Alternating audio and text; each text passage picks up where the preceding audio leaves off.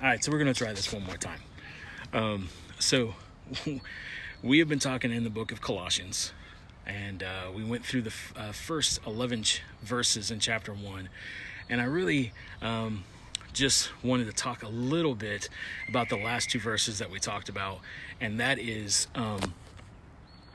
it says that we should go on a walkabout to think about just the goodness of the Father, how good he is, how much he loves us, how he's for us and not against us, to look at those things, those aspects, those characteristics of the Father and learn who we really are. And in moments like this, we talk a lot about prayer. What is prayer? And if you grew up like me, maybe you grew up where, prayer was a constant beg. You constantly had to beg for something, and maybe you might get it. Maybe you might get a few scraps. Maybe you might get somewhat of an answer. Or if 2 or 3 things strung together, then that was your answer. And that was a kind of messed up way to live. And then, the other way is that, maybe you grew up in a place where you weren't good enough. So there was no even asking. It was just, oh, woe is me. If you could possibly have pity on me, have mercy on me. I'm a sinner.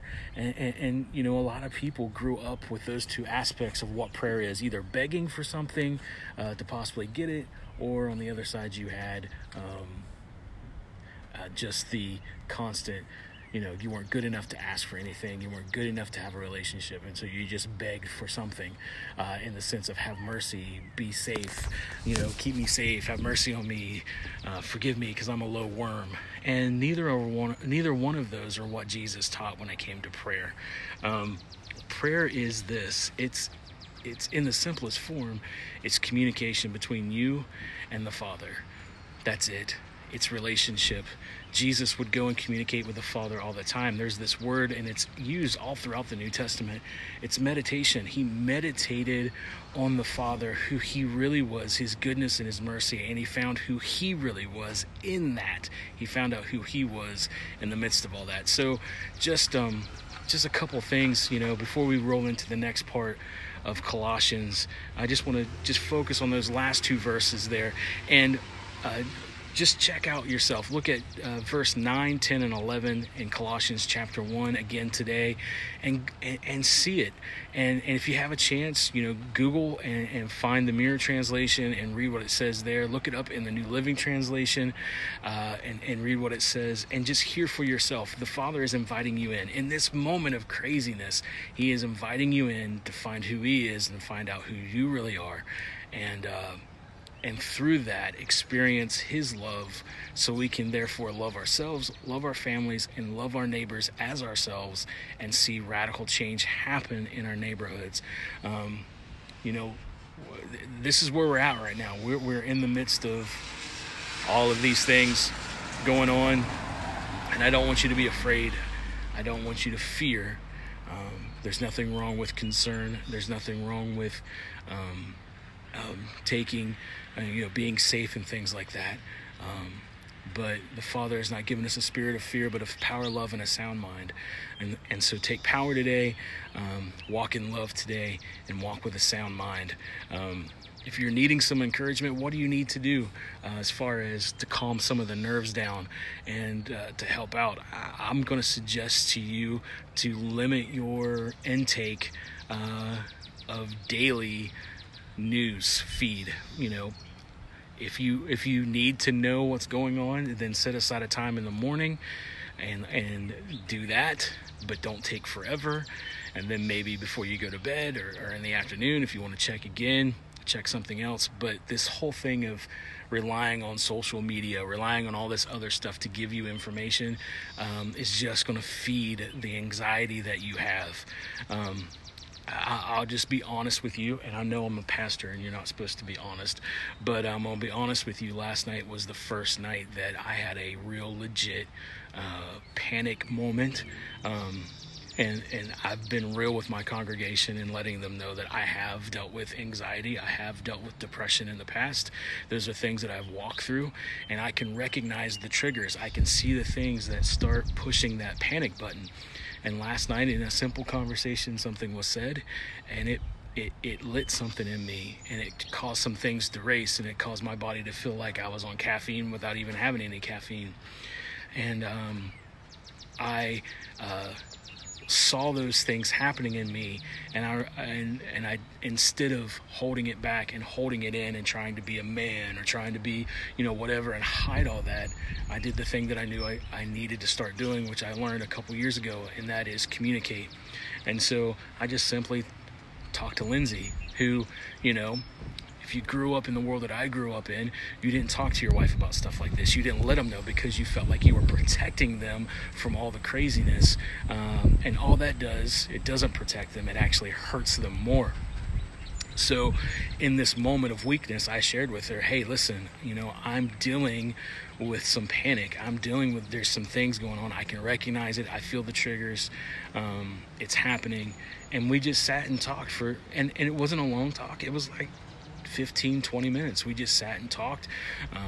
She shared some of her concerns. I shared some of my concerns. We came up with a plan to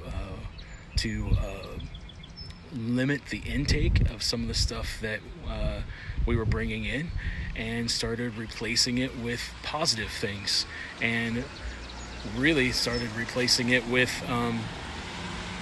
our relationship with our kids, spending more time with them, speaking into them, focusing on that, focusing on our relationship with you all, and the connections that we make through here, and the connections we make through other folks in our church, and our friends and family.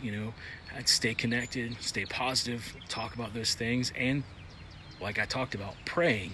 And that praying is not begging. It's not asking repetitively. It's not feeling that you're woe is me and not worthy of any attention from the Father. No, it's meditating on His goodness, His likeness, who He is, and His love, and seeing that reflection in us, and we start acting that out. So I just want to encourage you. I want you to know that some of the feelings that you have, some of the thoughts that you have, some of the things that cause you to race, some of the anxiety that you feel, I feel it too. I'm not hiding from it. And I encourage you to talk it out, to talk to other folks about it, to lift each other up, and to pray, and to meditate. Go on, like verse 10 in Colossians says, go on a walkabout. You and the Lord spend some time together and see Him and see yourself, and allow that change to take place in you. And I think what's going to happen is you're going to see your relationships with your family grow stronger, and you're going to start seeing the ability to love your neighbor as yourself through the internet, through Facebook, through Twitter, through just your neighbor across the street. You're going to see those things shift, and it's going to keep that panic down in us, and cause us to start doing the good. So thank you guys for tuning in. Maybe tomorrow we'll get into the rest of Colossians chapter 1. And spend some time there, and just hear some more good news. Know that we're in this together. We're not doing this alone. And please, if you have a need, if you have prayer requests, if you have neighbors that have a need, please share it in our community group page. And we're going to do everything we can to help either physically do it ourselves or connect with others that are doing it, just to get the help that we need. We are in this together. We are human beings. We are in this together. We are created in the Father's image, and we're going to get through this.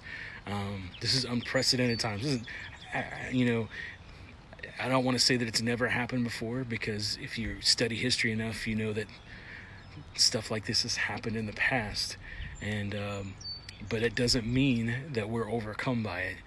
We press on, and it's love and relationship that moves us forward. That's what makes us human, and so we're going to continue in that. So love you guys.